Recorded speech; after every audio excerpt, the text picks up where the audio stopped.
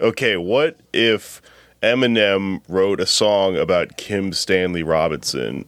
Because he has both the names of the fictional characters in Eminem songs. So he'd be like, Dear Kim, I'm going to kill you. You're in the trunk of my car. Dear Eminem, this is Stan. I love you. Pretty cool, right? Will you kill me? But then it's also green though, so it's like, Dear Kim, you're in the trunk of my moon rover that runs entirely on the solar power. I'm gonna kill you, bitch. How about this? What if Kim Stanley Robinson wrote a book about Halley's Comet? Is Haley the name of Eminem's daughter, right? Well, but the thing is, it can't just be Haley's Comet. It also has to be like Kim writing about the comet and being like, isn't it like Eminem's daughter? It's beautiful and rare, like Haley Mathers. Haley's Comet, I love you. I'm just going to stop doing drugs. In the future, she's going to wind up as a scientist who's going to have to protect us from Halley's Comet, or I guess she will lead a cohort. What do you think Halley's Comet is going to do to us exactly?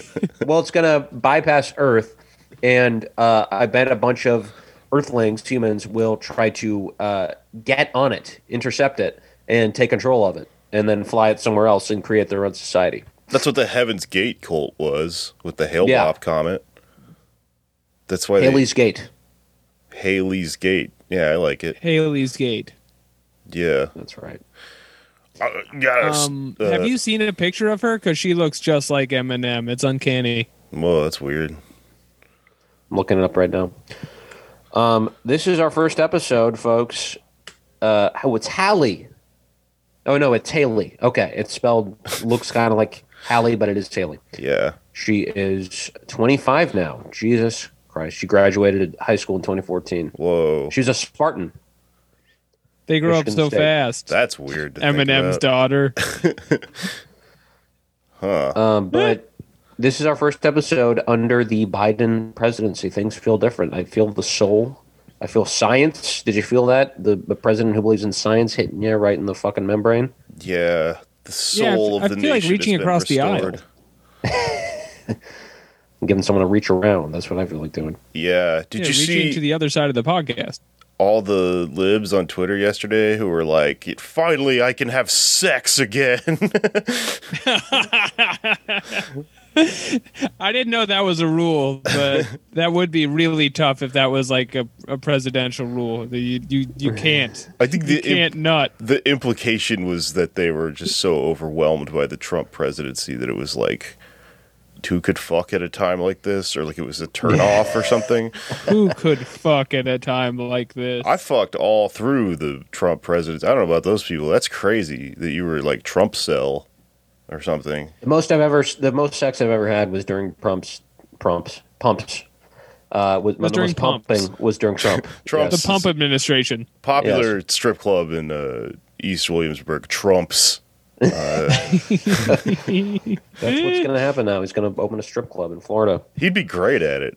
He just needs to get away from politics and get back into his wheelhouse with just shady businesses like that. Right, this is what he wanted to do all along. This was a bit to promote his TV network that never happened. Maybe now it will, but it looks like he's starting a third party, which will serve as a tax shelter, I'm sure. I think he's going to jail. You're going to jail, Mr. Trump. We'll see. I think he's going to find his way out of it. He's still a member of the Billionaires Club, you know. The Billionaire Boys Club? Yes. You guys know those shirts? It's about Donald Trump. Yeah. The Patriot Party, which is the party that he's talking about starting, there already was a group called the Patriot Party. I don't think they were a political party, but they were like a fucking like Black Panther anti-fascist thing in the 60s. Like some group like that, which people have pointed out in a very epic own of the Trump that he's Antifa now. Maybe he'll make the transition. He'll be like, folks, it feels like the 60s again. We need to ally with the Black Panther Party. Let's do it. Orange block. Everyone wear orange. Yeah. Yeah. You see, though, Trump is going to make the distinction, to be clear. The Patriots Party is not a reference to that party. It's a reference to the immortal New England Patriots with close personal friend Tom Brady. Yeah, that's probably what it is. Right. Yeah. Actually, His Although beautiful now wife, they're the- Giselle. They're the Buccaneers. He's going to be near Tom Brady now. He's going back to Florida. He's going to be able to hang out with Tommy B. If I was a fly on a wall in that room, let me in there. I'm gonna start Let me hang out with Tom. I'm gonna start the Detroit Lions party, if that's what we're doing, because they lose Yeah. all the time. Did you see their new coach today? No, I don't know anything about football. I just know they lose. You're the only one who follows football, Anders. Well, this has been trending on Twitter because he's insane. He was talking about. I'll send the link. He's crazy. Cool. He's talking about killing people and beating people up, and it's great. Oh, that rules. I love that would be a scary football team to go up against. Like they're helmed by an insane man. He broke out of the asylum and now he manages a football team or coaches them or whatever. The Baron of a deserted town His with moves. nothing to lose. Yeah, we talked about Detroit in the interview. Actually, We did. We did. As you But- could tell from the intro, today we're talking about the police and how to fix them. Listen, man, I'm very hungover because of celebrating Joe Biden's presidency last night. And Right. nothing That else. wild Anog. Yeah. We were all turning up for the Anog. Thanks for coming to the stream. For Yep. the 50 of you who showed up to that. it was nuts. I had half a hard seltzer. I made a bowl of what's called swamp water, which is a punch you make out of a liquor called chartreuse that's green. And me and my roommate split it, and I'm real hungover from it. I watched Revenge of the Sith and Wishmaster 3. It was a pretty wild night. Nice. The way it was intended to be viewed I- on that swamp water. Yeah, drunk on swamp water, watching the third prequel, and I have to say, I'm a true like millennial now. I believe I'm team struggle session on the prequels. They make more sense as movies than the fucking new Star Wars movies, and I was pretty Absolutely. Oh, trashed. then the new ones who are coming now. Okay, I thought you were comparing to the original. No, which is- no, I'm not that crazy. That's a Okay. contrarian psycho. If you meet Yeah. somebody who's like the prequels are better than the Empire Strikes Back. Yeah. I genuinely enjoyed episode 3, and I wasn't even on that swamp water. It's great. It's they figured it out by the third movie, and it makes the whole thing come together because you have like you realize, oh, the Republic was the Republic, and then it turned into Empire, you know, and that's why there's like a Right. new Republic, but it turned into it because of this like split. Could you imagine right. a republic that turns into an empire? No, I'm saying it actually makes sense if you read history and stuff. And like, oh no, they made an apt metaphor for like liberal democracy turning into empire, and then there being like rebels and shit like that. Look, you're not going to like this, but George Lucas is a leftist. He's a comrade. He You have to kind support of his is. products. He considers himself one. I don't know if we would consider him one, but he did have a ranch that I think there's some zoning issue Right. where they He let the wouldn't let- Zapatistas train on his ranch. Basically, he turned it into low income housing. Is that true? Yeah, so I guess he's still a landlord, but and then he also made Red Tails, which he produced it himself because no one would produce it, which doesn't necessarily make him a leftist either. But he considers himself one. He was calling himself a 99%er during Occupy. But Yeah. I mean, I always the graphics. I don't like the graphics for either of the new Star Wars trilogies because it's like that's just going to get old one day, right? We're experimenting with new, graphic technology or whatever. It's just going to look like an old video game in a matter of years. The originals, the episodes, 4, 5, and 6, they used actual models like little spaceships. The and they originals just filmed also them. look old. They redid I think they them look in the more 2000s. realistic. I think they look better than new stuff. You can spruce them up with some 3D imagery, but the fact that there's fucking actual models that they're filming in real time, I think, is just so much better. What you're referring to is known as practical effects, which I think actually, I agree that they're actually like cinema peaked at practical effects, and then this insane thing happened where they were like, oh, we can save money and it technically looks better with CGI or whatever. But like all the great horror films, like fucking slashers and stuff, practical effects. Everyone loved that shit from growing up because it's like, I don't know, it just looks to your eyeball like something you could actually reach out and touch and interact with, and not like a fucking screensaver or whatever. Right. I think you two, you're resisting history.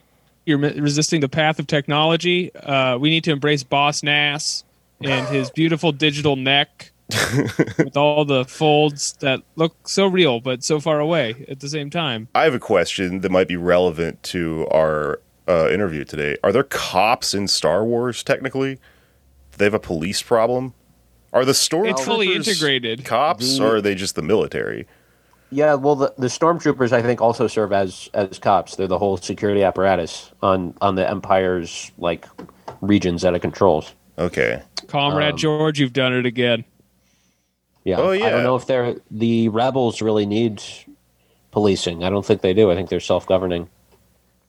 Yeah, Right. the rebels are they're like the model for George Lucas is good. It's just that everyone's so mad at him about those first couple of movies with the pod racing and the Sebulba and shit that no one can see that he has good politics.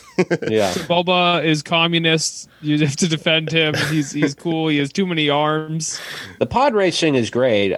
The rest of it I wasn't, in love with. But again, you got to compare it to. It's hard to top those 4, The 5, and 6. Asian robot empire, that was actually good.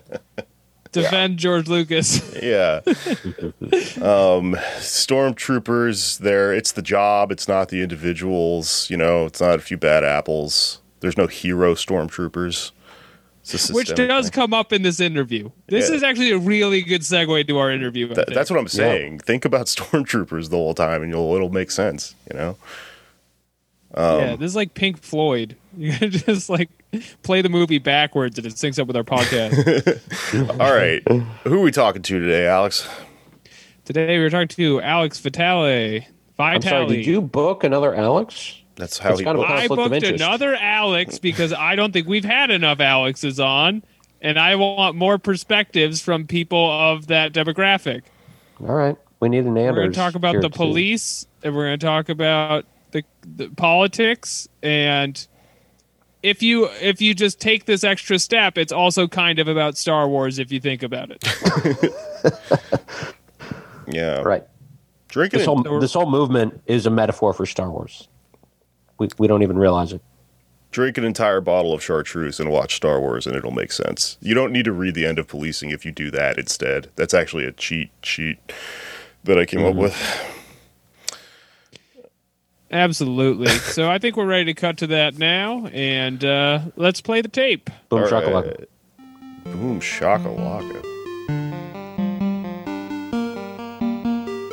Lock them into positions of hopelessness and helplessness. The government gives them the drugs, builds bigger prisons, passes a 3-strike law, and then wants us to sing God Bless America.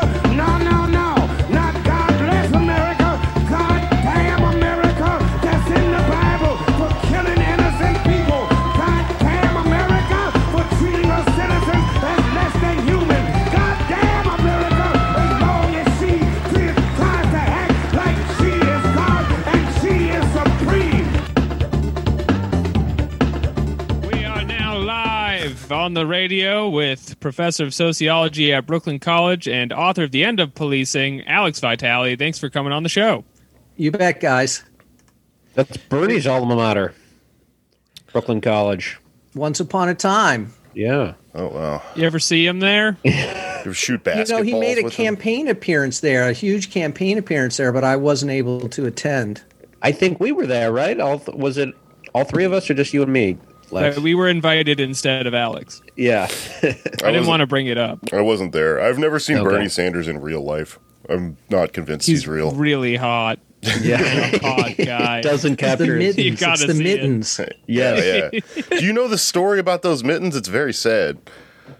It's What? I can't remember. So the back when he was running for president a million years ago, right? He's wearing those mittens in some live event, and somebody retweets it with like a link to a story, and I don't remember the direct like pieces of this story, but it was very heartbreaking because essentially it was a Medicare for All story.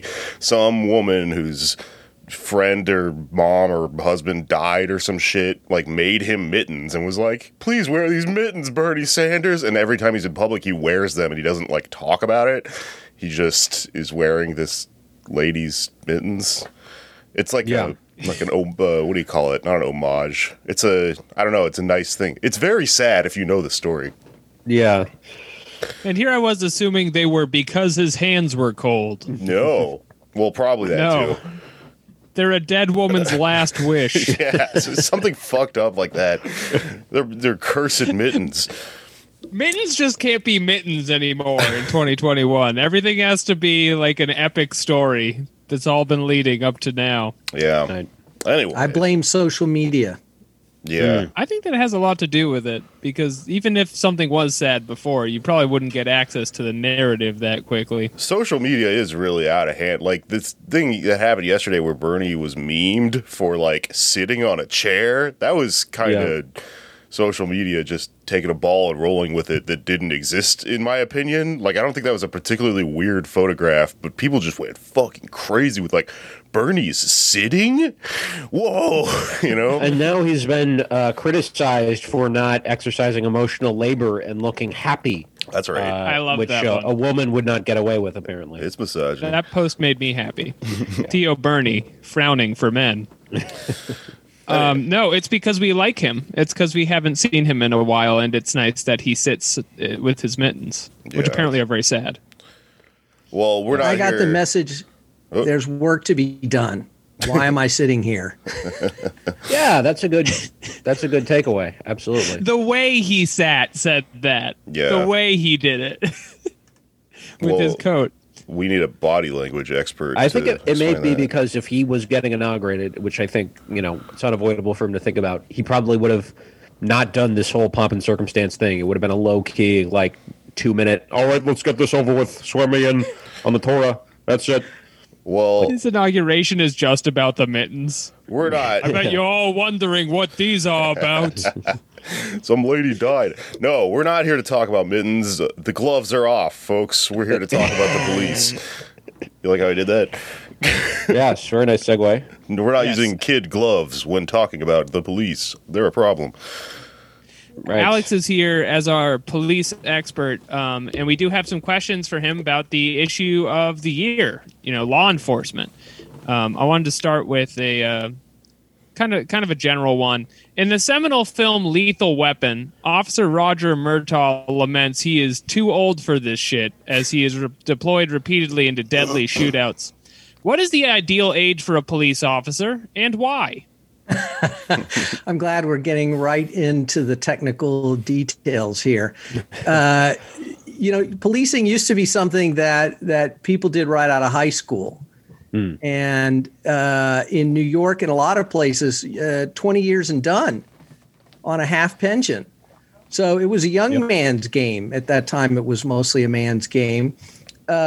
Since then, they've put in place some educational or military requirements. And I once spoke to Ray Kelly, the former NYPD commissioner, about this. And he said it's really just about getting them to be a little older and a little bit more experienced.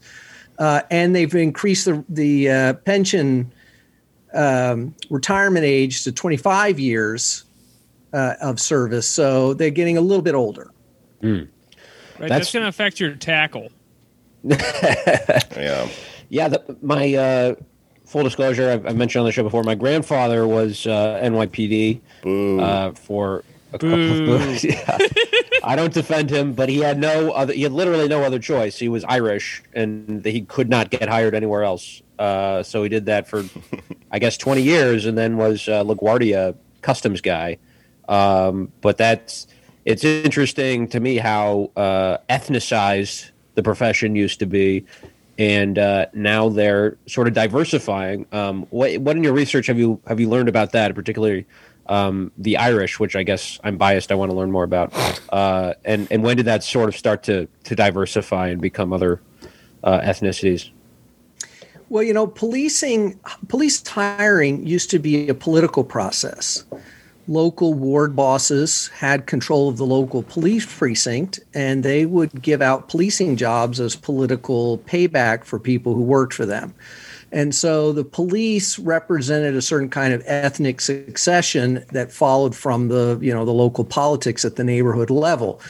With the implementation of civil service exams and stuff, that got less clear, it got murkier, but it was still largely the purview of white ethnics, who were usually the second generation and third generation from those waves of immigration around 1900. Today, policing is much more diverse. It's actually not that totally out of step with the population of the country as a whole. There are imbalances in places or whatever. But Jennifer Kobina at Michigan State and I just published a piece this week about the fact that, diversifying police is not going to save us, that the research is pretty clear about this. Right. Yeah, I read that article. I wanted to ask you, what's the problem with the Rainbow Coalition of heavily armed police? Yeah. Well, the problem is that it assumes the Rainbow Coalition approach assumes that the problem with policing is a failure of implementation. That if the police were just slightly more professional, slightly less biased, slightly more attuned to the community, that this would win over the community. It would restore trust in the police, and then the police could get back to arresting a lot of black people on low-level marijuana charges. And that's really the problem. It's not the implementation, it's the mission. Why are we using the police, black, brown, or other, to wage a war on drugs and a war on immigrants and a war on terror and a war on the poor and all the rest? And until we address that broad problem of gross over-policing, the attitude, bias, life experience of individual officers just doesn't turn out to be very meaningful. You get into this in the article, and towards the end of it, after you address the flaws of fixing police departments by diversifying them, you talk about the structural issue police departments have because they're used as kind of a Band-Aid to patch over these larger political issues our country has, where there's huge swaths of homeless and people with substance abuse problems and untreated mental health and people in the black market because of economic precarity. Now that we're moving into a new administration, do you think there's going to be some will to kind of a project to address these political concerns? Is that going to get the ball rolling on police defunding? Well, that's what's needed, but I certainly don't see any sign of it. I mean, I think it's important to keep in mind here that there's a limit to what can be done at the federal level anyway. This is a local problem. Right. Policing is a local matter. And what we're talking about here has really been a local bipartisan dynamic rooted in austerity, which is these local officials have decided under the pressure of global competition that all they can do is subsidize the already most successful parts of the economy, whether it's Wall Street or Hollywood out in California, right? In hopes that they'll become so successful, banking in certain places, high tech, out west, that it'll trickle down to the rest of us. And, no one wants to be Detroit. No one wants to see this kind of capital strike that Detroit experienced. So they're doing tax breaks for the rich and subsidizing downtown development deals and all the rest in hopes of stimulating economic activity. The problem is that this has produced profound inequality. It hasn't trickled down. It has created this wage polarization where we have, billionaires paying no taxes and people sleeping on the streets. And policing is being used by these local mayors to paper over this contradiction, to put a lid on mass homelessness, to manage mass untreated mental health and substance abuse problems, to control black markets that people engage in because they can't get into the formal labor market. So policing is a facilitator of this strategy of austerity and growing inequality. And right now, I don't see local mayors ready to reject that fundamental politics. You see a city council member here or there, DSA, folks who are beginning to challenge this approach, to talk about participatory economics and broader economic development strategies and redistributing resources more equitably. But the mainstream of the Democratic Party is still committed to austerity politics backed up by intensive and invasive policing. Right. So it kind of looks like the direction a lot of political momentum is moving in is kind of more patchworks, like more sensitivity trainings, diversity initiatives, that kind of thing. Do you think if these initiatives passed and there were more diversity initiatives and more sensitivity trainings, and then that didn't work, would that move the conversation forward, or is this entire back and forth just completely in the world of ideology? No, I think that's where we are, right? The officers responsible for the death of George Floyd in Minneapolis had implicit bias training, de-escalation training, mindfulness training. We're wearing body cameras. We're a diverse group of officers. We're operating under a new use of force policy around sanctity of life. I mean, Minneapolis enacted all these reforms, and it just made no difference. And that's what people have seen and experienced across the country is that, here in New York, after they killed Eric Garner, they did implicit bias training and body cameras and de-escalation training. And nobody who watched the NYPD this summer could possibly say that any of that made any difference. Right. Because it just didn't. And so that's why the new movement is about defunding the police, about taking away this role for policing rather than imagining we can fix them with a training program. It's a systemic problem, and you really see the way that the liberal mind conceives of and portrays this stuff in the media being very individualistic. It's all, this is an aberration. A cop doing something bad is a cop doing their job bad. They don't see that the problem is their job is the bad, what they're supposed to do is the bad thing or whatever. And what's really funny about that to me is that you have this situation where you had police violence looked pretty bad. So, at some point we go, well, why don't we diversify the police? Now we have this diverse thing with its boot on your neck, and it's like not solving this problem at all. But with the sensitivity training, I just can't help imagine at some point I'm gonna get gunned down by some guy in like a SWAT gear suit up thing who's just like, I see you, I hear you. Like he's not the point is like completely missed. They beat the guy up who did the diversity trainings in San Francisco. He got beat up at one of the summer protests by the cops he had been giving implicit bias training to. Jesus. That had to be incredibly cathartic for somebody. Well, revealing, if nothing else.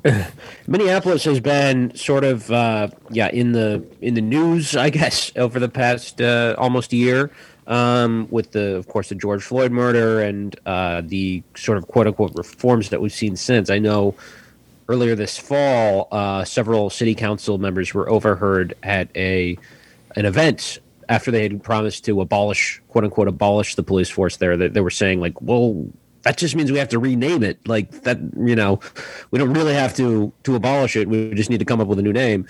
But it does seem like eventually there was some money that was reappropriated there. Can you fill us in on what's happened in Minneapolis? And is that has that been successful? Is that city moving in the right direction? So Minneapolis is really like a work in progress. We don't know what's going to end up happening there. There were a lot of kind of dramatic statements made in the absence of a concrete plan and a lot of backsliding. And just to go back to something Jake said about liberals, right?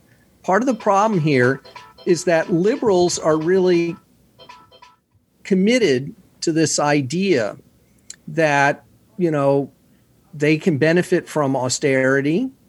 They don't have any choice. And they're also committed to this idea of the rule of law and that police exist to enact the rule of law in a way that's just automatically beneficial to everyone.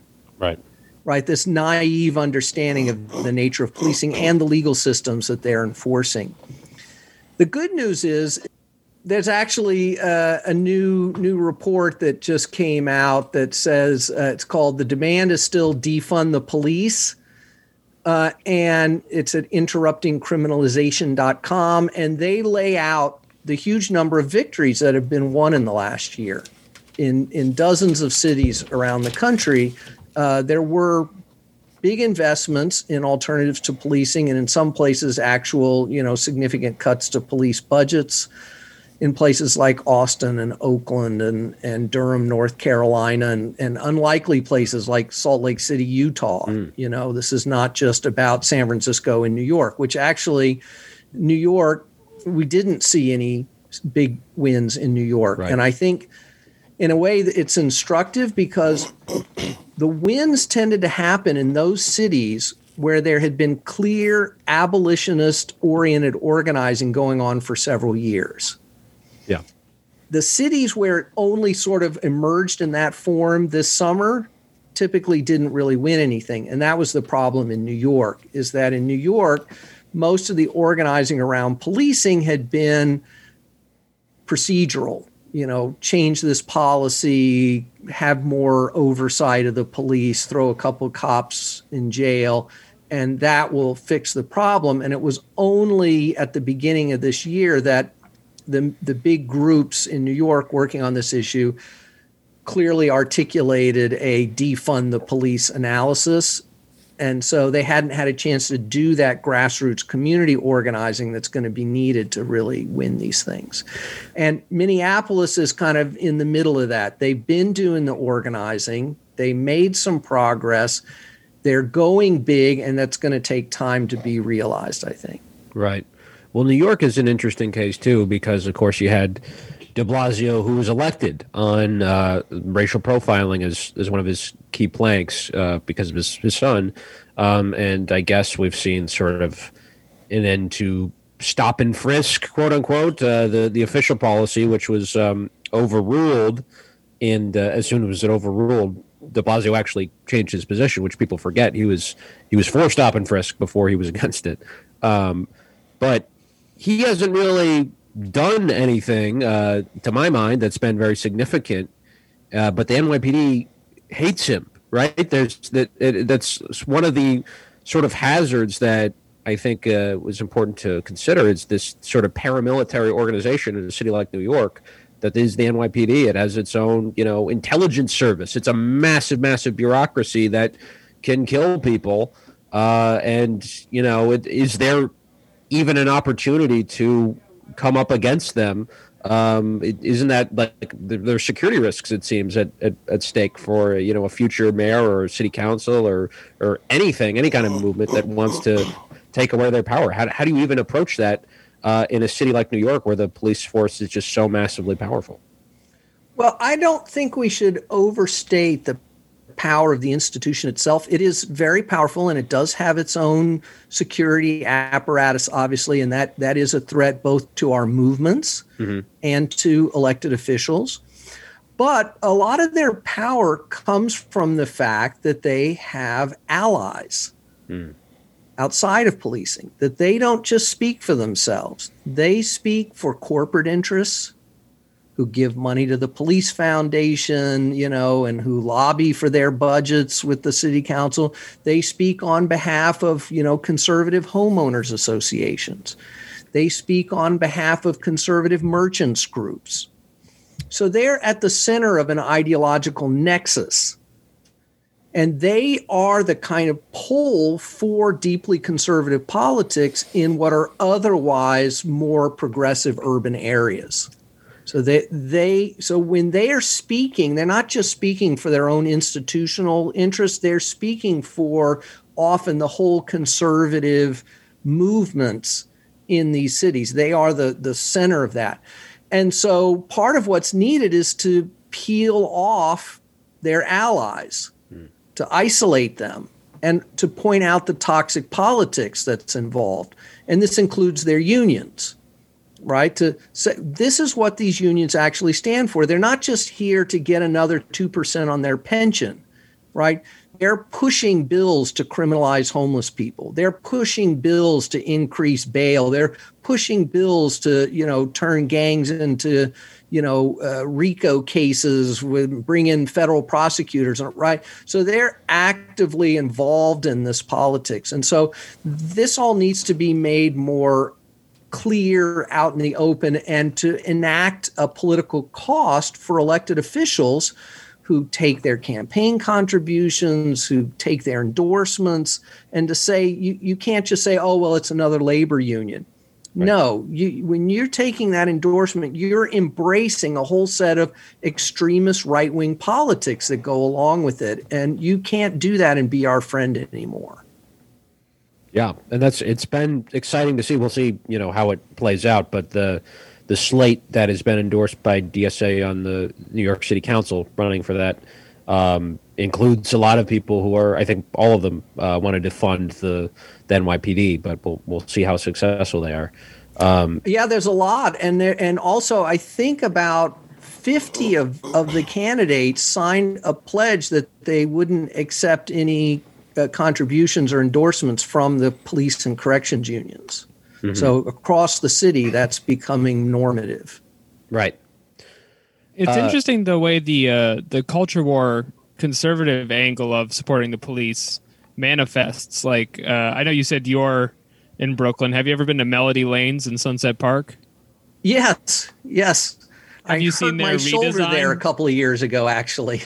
I didn't mean to bring up such trauma, but they had a very interesting redesign for their bowling logo, which used to, I think, just be a pin, and now is a Blue Lives Matter flag where the pin is a black outline. Holy shit. And it's still bowling themed, but kind of with like a menacing physical violence angle to it. Wait, so the ball is blue and then the pin is a black person? Oh, there is no ball. It's pretty much just an American flag with a bowling pin. Okay. You get the metaphor. They're about hitting somebody with something. Yeah, well, this is typical of a kind of petty bourgeois, small business owner, deeply conservative politics, right? Who wants authoritarianism, basically, to keep them safe and protect their business. And this has got to be pointed out, that it's not okay to have that kind of symbolism and point of view. That when you're embracing that, what you're embracing is, racist police terror directed at the most vulnerable communities in our society. Right. Yeah. So there's almost like a struggle session that needs to happen. Well, and some businesses are suffering the repercussions of Blue Lives Matter flags and all the rest. That's a real thing that's happening. Well, it's interesting you mentioned Salt Lake City, and I feel like Utah has, I know a few years ago, they actually took a pretty bold stance on homelessness and started buying homeless people like apartments or renting them rooms. A housing first approach. That's right. And they've also been very good on some school policing issues, and really looking at like community schools models where the school is a resource hub for families and the larger community. So there's a lot of interesting experimentation underway in Utah. Yeah, and I think some of that must be because there's, it's a heavily Republican state, so they just don't have the liberal boogeyman, and so they're going to think about things maybe a little less ideologically. But I'm curious about the war on drugs, because that does seem like something that probably a majority of Americans now want to end. It's just kind of this phantom war that we're still fighting, that law enforcement is still fighting, even though most people think it's retrograde. It's up there with our other real wars that people no longer support. But we exactly, yeah. And we are seeing a legalization movement in some places. I think Cuomo just announced something. Unfortunately, it's like looking like it'll not be, do what I think needs to happen, which is actually give a hand up to people who have been hurt by the war on drugs the most. But let's say we legalize drugs, right? So, because I think this sometimes gets a bit overemphasized, the war on drugs. There's still a lot of like local ordinances and stuff that police forces use and local governments use to criminalize poverty. Is there a danger just focusing on narcotics and not on sort of quote unquote quality of life ordinances too? Yes, absolutely. So while the war on drugs has been a central tool for the over-policing of vulnerable communities, they will come up with other tools if we don't change the broader politics. Yeah. So I think, for one thing, that's why any scheme around drug decriminalization or legalization should be undertaken from a kind of racial justice framework, so that the process of winning it is also a process of rejecting these systems of social control, of racialized social control. But that also has to be linked to a broader agenda around, economic justice. So what are we doing around discrimination in housing and employment and the delivery of social services and a whole broader, racial and economic justice agenda? So policing is one part of that. It's an enabler of some of the worst aspects of our political economic system. But obviously, making a few changes to the legal code is not going to be enough. You do a great job going into the details of this large front of change in your book, which you went over in the middle of last summer, talking about the role that police play is often this big umbrella of public tasks that should be broken down into like 8 different jobs. It's kind of like 2 entire different approaches to the world, right? Which is, one is kind of like a punish and revenge ideology that you see represented in our conservative politics in America, and another is more of a progressive coalition building thing. And so I wanted to talk a little bit about what we were looking at this week in the last few weeks with the Capitol riot. Part of what's happened here is that this process of neoliberal austerity needs to frame social problems as being the result of individual and moral failure that will only respond to punitive interventions. Because the alternative would be that they would have to acknowledge that these problems are the result of market failures. Right. And that's what they don't want. They don't want interventions in markets, right? Neoliberalism. Right. They want deregulation and special perks for themselves. So people embracing these punitive authoritarian interventions are facilitating those market-centered worldviews. And the other approach is saying, no, we need human-centered systems that are focused on trying to care for people, to repair harms, to build people up. And that's really what's dividing us here. And we can see this, in all these different arenas. The thing I wanted to ask you about is, I think it's probably related to that, so you have we've talked a little bit about the conservative point of view and ideology around supporting the police. Then you have this much weirder thing, in my opinion, which is the liberal point of view, which is, we've talked about, fueled by like, what else can you do? And this is just the way it is. And we need this rule of law and all this stuff.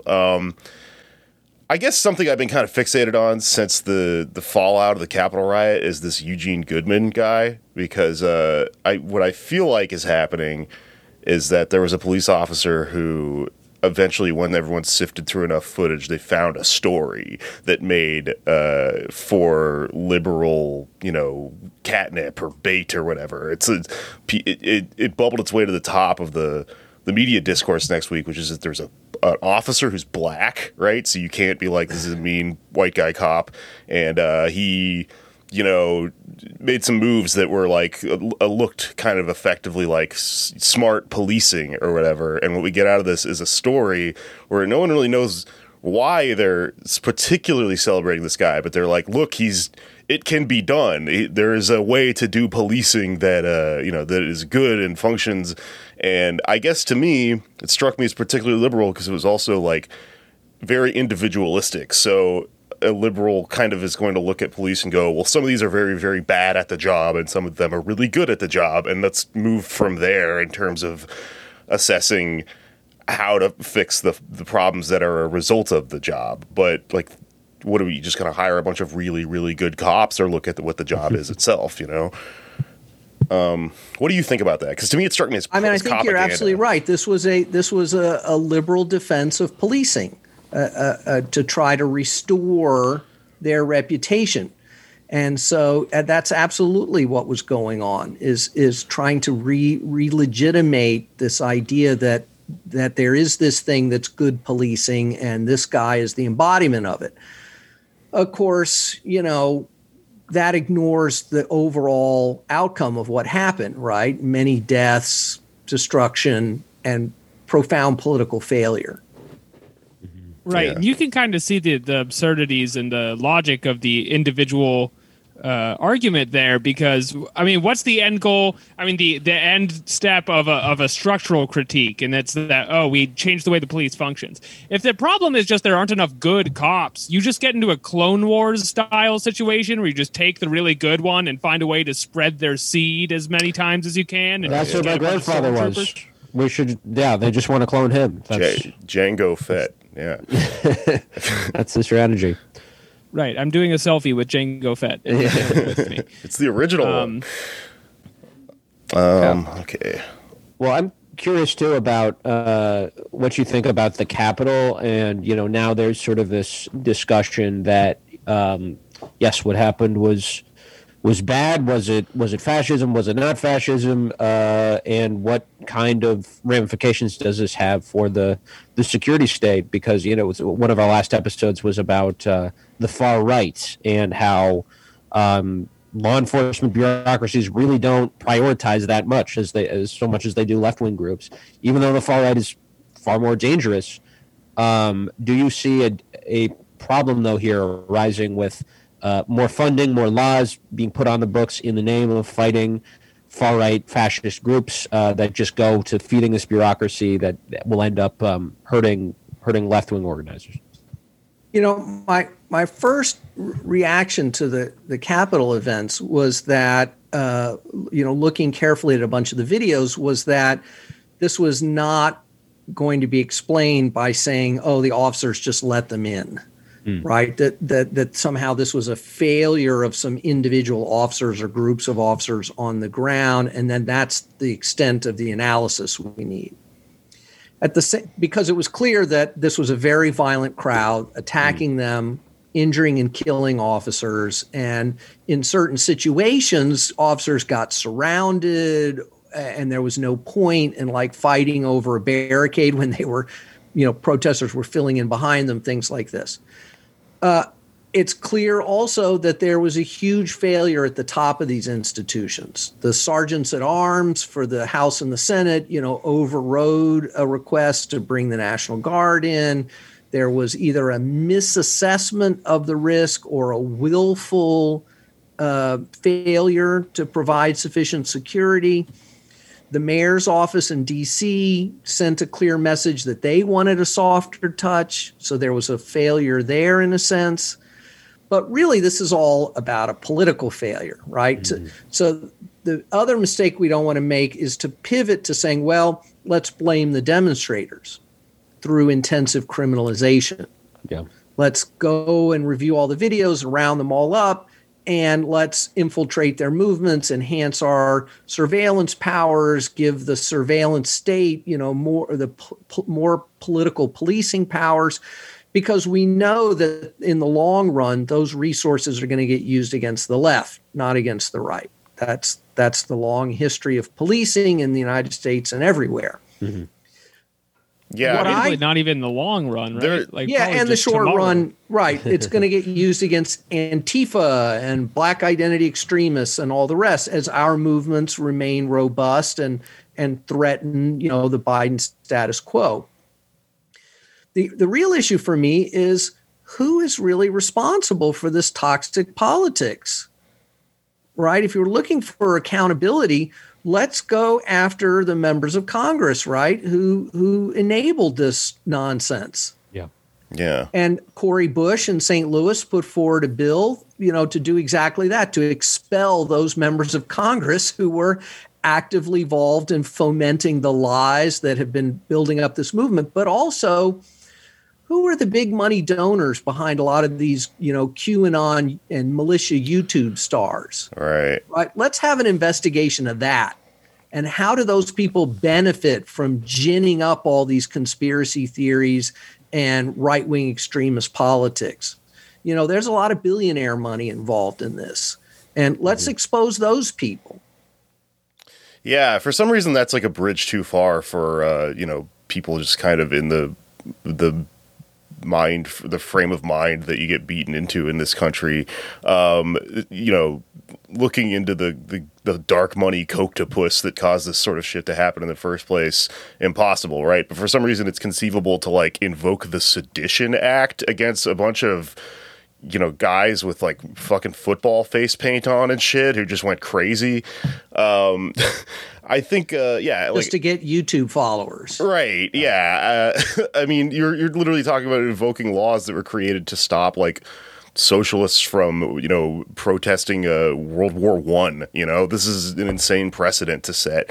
There was a the Sedition Act goes back to President Adams, but yes. Right. We've talked about this in the show, but I don't remember everything. Well played. I wanted to ask you a question, maybe a little bit less important, but since you know about police, I was a little curious because there's an officer that I'm obsessed with or a police chief that I'm obsessed with that he popped up for a second in all of this. Art Acevedo, now police chief of the HPD in Houston, used to be Austin when I lived there, made a big public showing of firing one of his officers who turned out to have participated in the Capitol insurrection. Do you know anything about him? He's full of fun trivia. Oh, sure. We chat occasionally. Oh, yeah? AV to AV, huh? Yeah, well, I've been in the policing scholar space for decades, and also I'm from Houston. Oh, me too. He's always trying to get me to come and do ride-alongs and stuff whenever I'm down there, which I have not taken him up on. Yeah, he loves those. He used to come to the comedy club and try to get comics to do that with him all the time, and we would be like, nice try. Yeah. It's all about, policing as an institution is a legitimacy-seeking organism. That's its nature. Yeah. Because it is so illegitimate. So it invests a huge amount of resources in trying to produce legitimacy for itself. And ride-alongs is one of the ways they do that. These things are highly orchestrated. I've been on many of them all around the world. So very familiar with that strategy.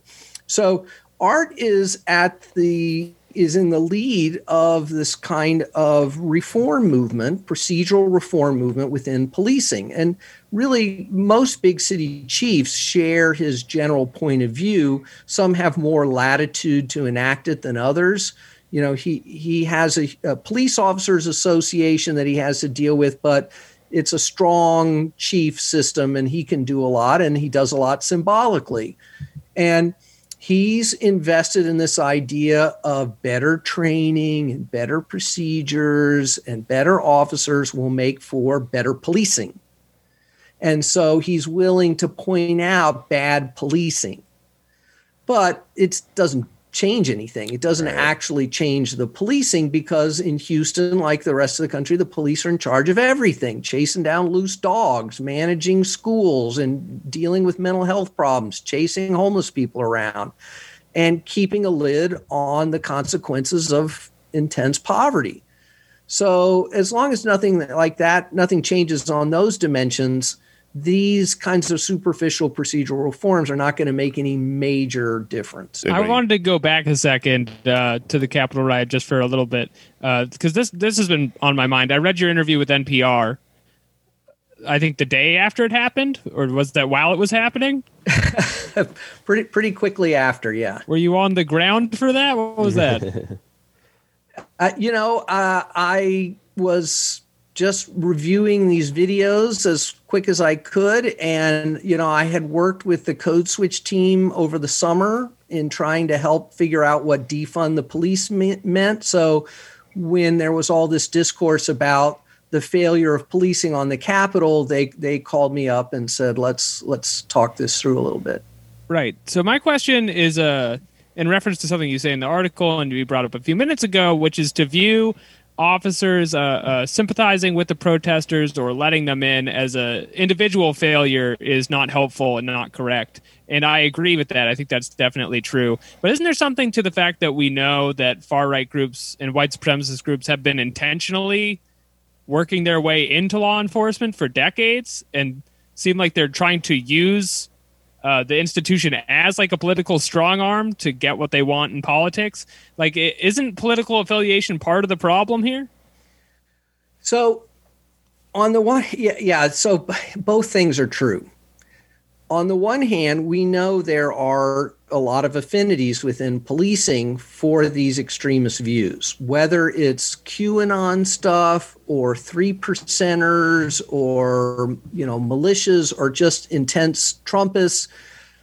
We have the head of the Sergeants Union here in New York doing television interviews with a QAnon mug showing on his bookcase, so we know there were police involved in the insurrection, and we know that there were police who were sympathetic to these views among the Capitol Police.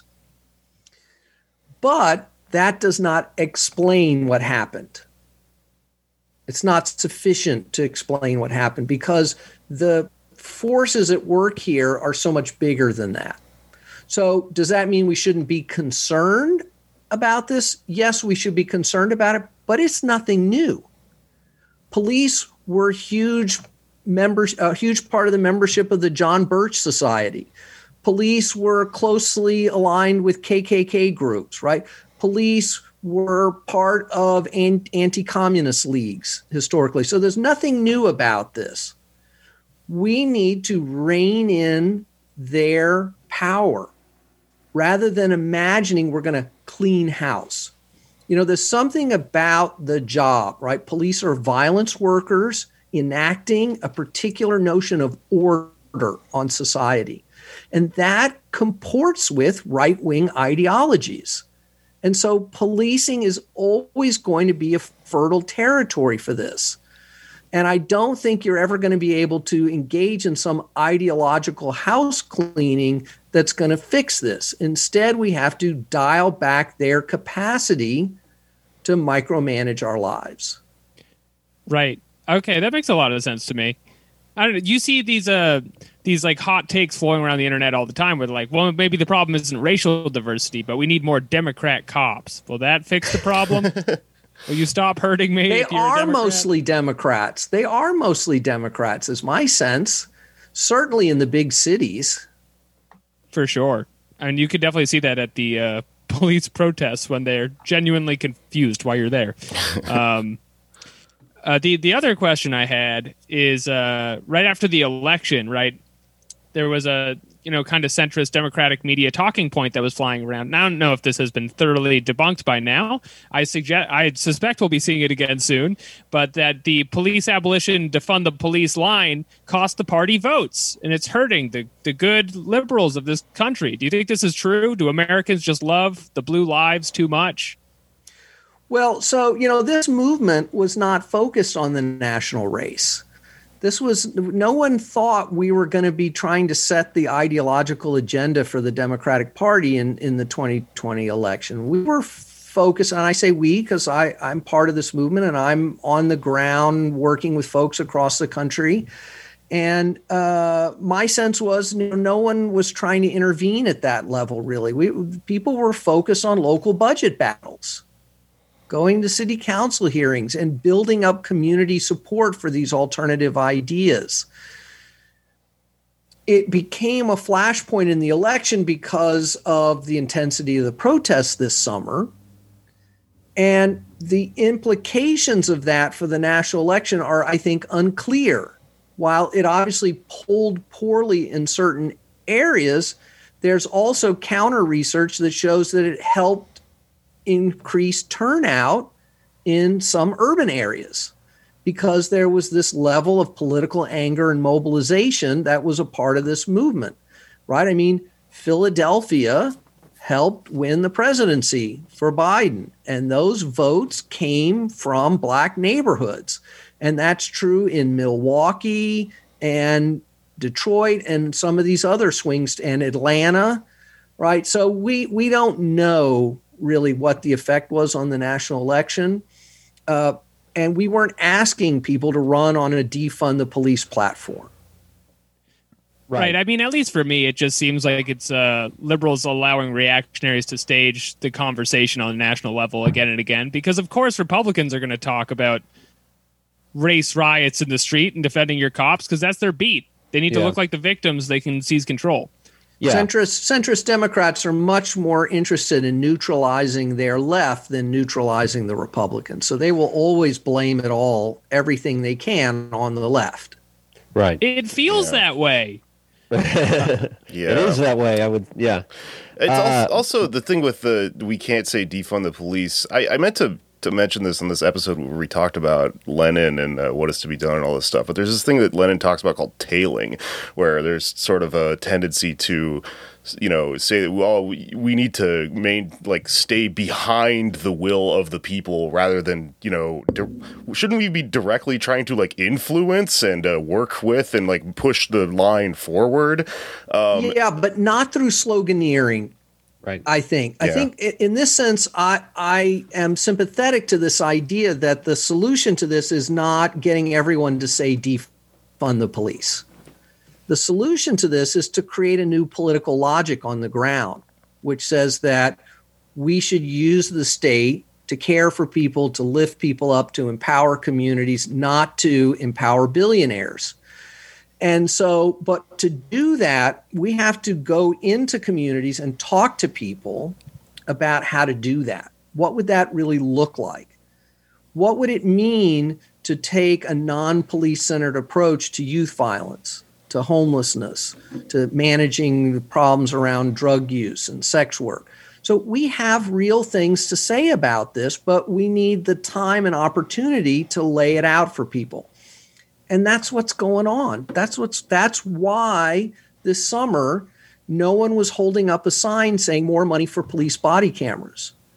They were holding up signs saying defund the police because this work is happening.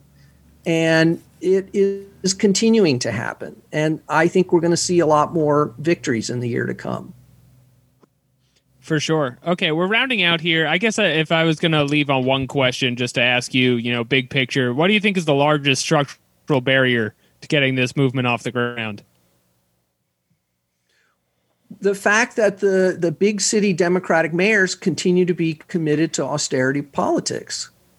And so they have an investment in undermining the movement because that movement threatens their downtown real estate deals and their tax breaks to contributors and all this stuff that's at the center of mainstream Democratic urban politics.